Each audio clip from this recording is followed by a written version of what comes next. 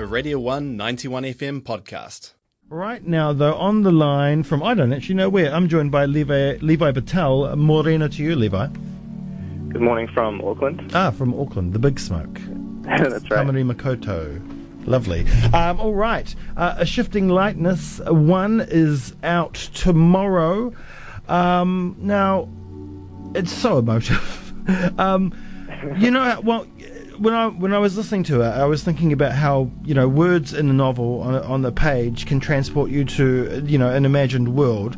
Listening to this kind of transported me to like Green Hills, where I could see light shifting and being distorted through clouds. You know what I mean? So it was it took me exactly where I think you wanted to take me. Yeah. Wow. Thank you. That's basically where I was when I was writing the music. Yeah. Watching the hills. Yeah.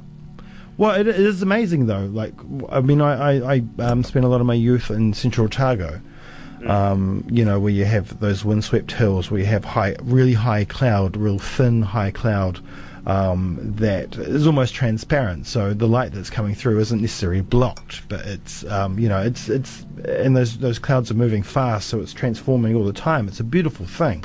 And I think you've really captured that. And how, when you were looking at those kinds of things, or coming up with, that, how difficult was it to translate that into a composition?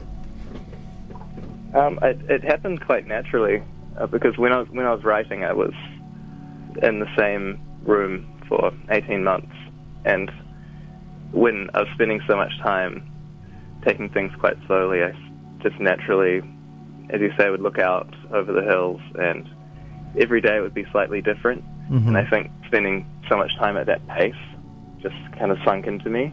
Yeah. I didn't look at that and think, I should make music inspired by that. It just kind of seeped in naturally. Yeah. It's interesting because it was like the world was kind of moving around you instead of you moving within the world. Mm. Yeah, that's right. Yeah. 18 months by yourself. That's commitment to the craft, Levi. Yeah, I did go a little bit, to start to lose myself a little bit at the end, but yeah, it was quite fulfilling, especially afterwards, kind of looking back, because at the time doing the same thing, writing music that I may or may not use every day, sometimes it felt like I wasn't really achieving anything, or I'd spend all this time but have nothing to show for it. But once I put it all together, I think it was definitely worth it. Yeah. I mean, how do you go into writing and producing music like this? Do you just create parts and those parts just kind of grow, or do you have structured ideas of where you think you want to take it? In the past, before A Shifting Lightness, I would often just explore until I found a sound I liked or something and slowly build on that and let it grow. But for this project, I went back to basics and just tried to write everything on the piano.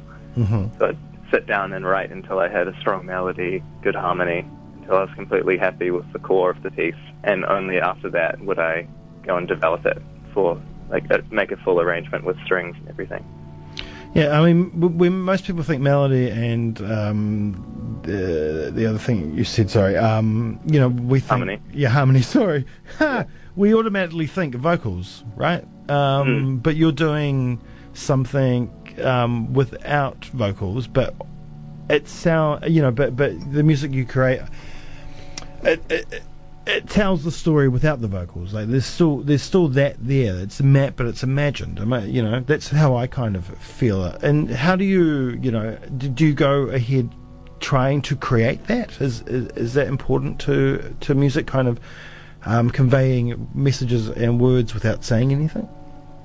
I think so. I'm always looking for a particular feeling. I never know quite what to call it at the time, but usually if I'm feeling some emotion, when I start to write, I feel like I'm almost exploring, looking for that feeling within the music, and often that just tends to come out melodically for me, and with the types of harmony that I use.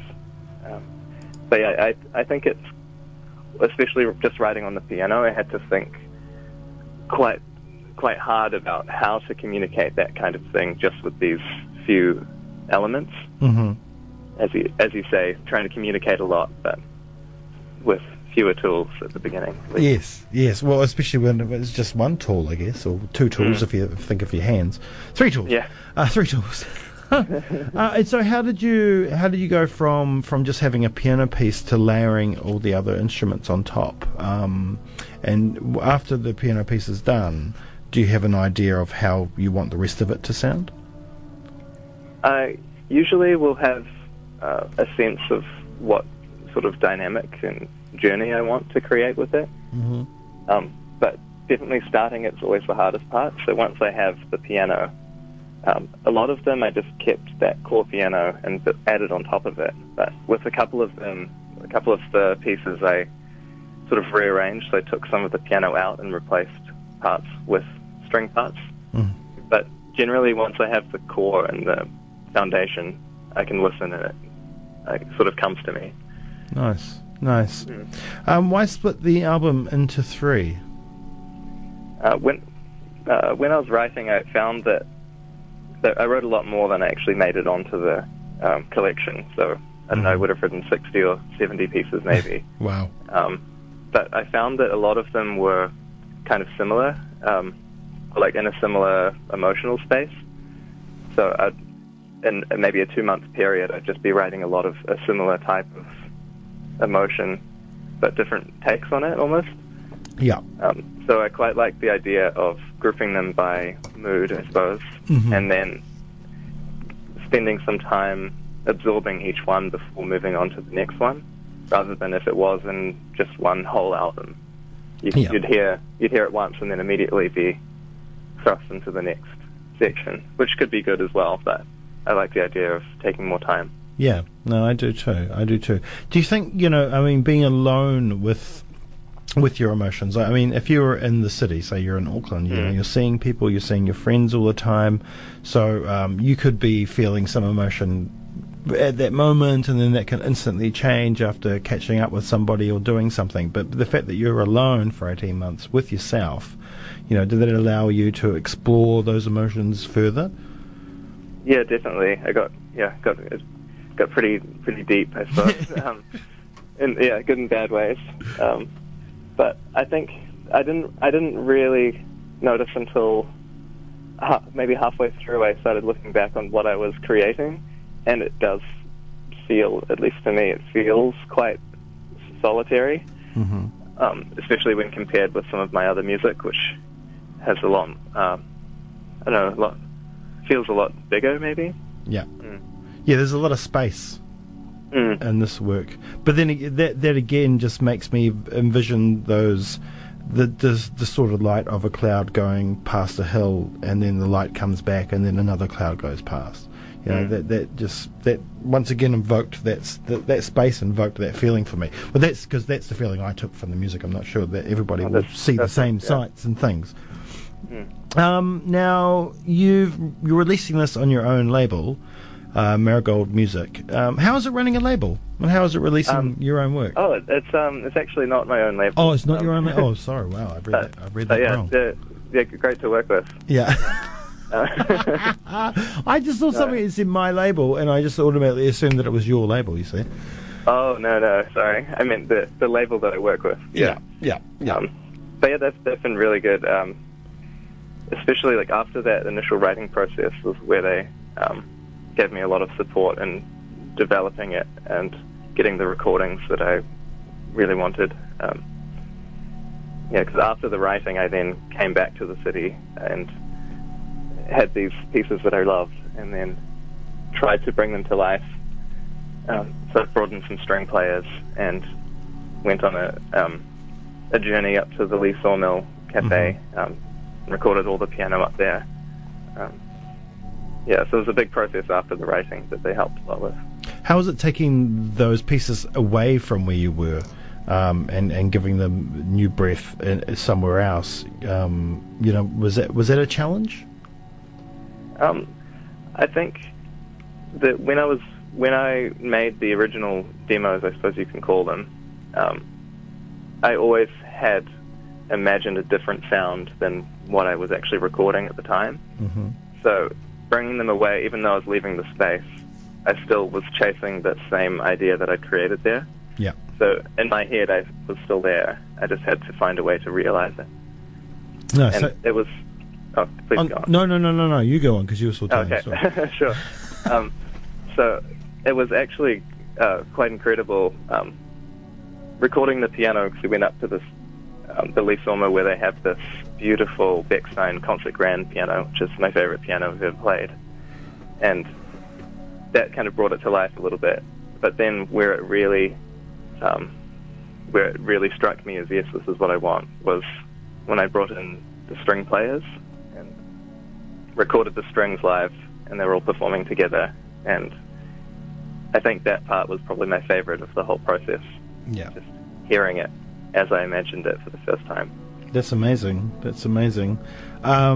So you tracked the strings live, and was it just complete one take for most of it? Most of it, yeah. Some of them, I only had 4 string players, and some of the pieces had, I think, up to 6 parts. So Yeah. there was a little bit of layering there, but most of it was done in a single take with incredible players. You've been doing a lot of film score work, or scoring work. How does it compare to that work? Because I guess you've got, when you're scoring, you've got a subject matter, right? From the get-go, and you've got you've got a visual take, so you can kind of work on top of that. But with this, you don't. So how does it differ? And what do you prefer? I think I prefer them at different times, but I see them as completely different activities. Yeah.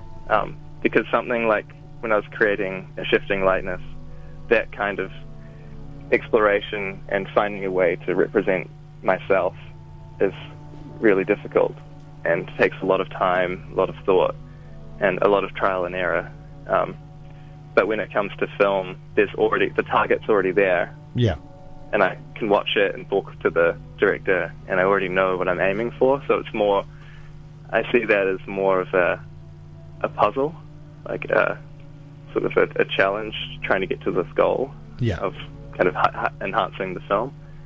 But with my own music, I could make absolutely anything, and having that lack of restriction is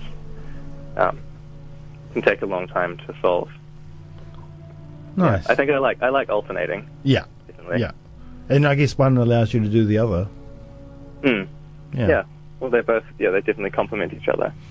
Is the, well, I mean, this is part 1, 2 more parts to go, but is it playable? Can you play this live? Yes, unlike most of my other music. Yeah. It's actually written in a way that can be performed. Yeah. So I'm just putting a live set together at the moment, which isn't ready yet, but I'm definitely aiming to do some shows. Nice. And I guess I can make it down. Yeah, no, I would love to have you down. Of course, we had Your Offside, Rian Chen down for the Arts Festival, playing his pieces out, and it was incredible.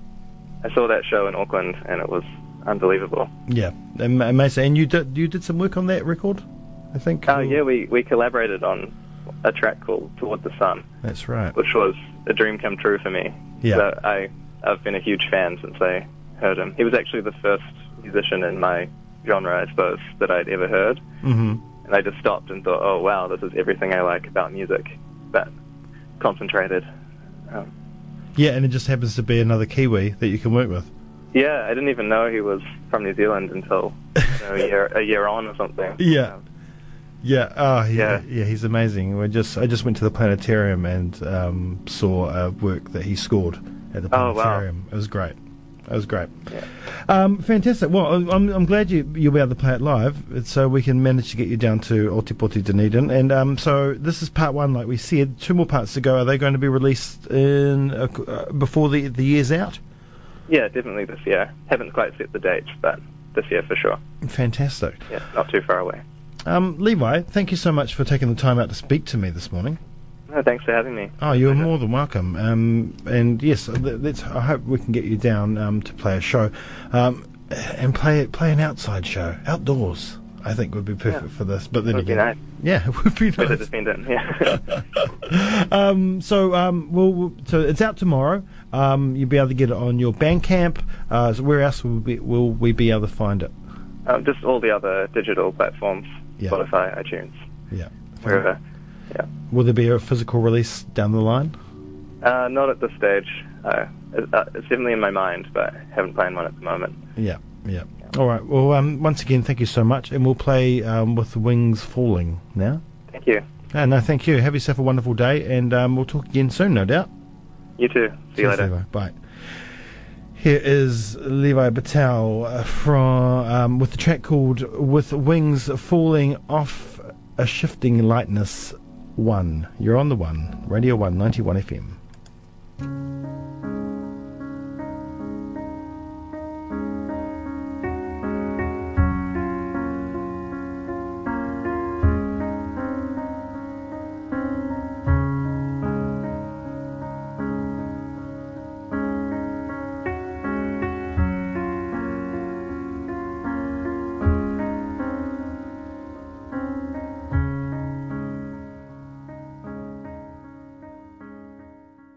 That was a Radio 1 91 FM podcast. You can find more at r1.co.nz or wherever quality content is found.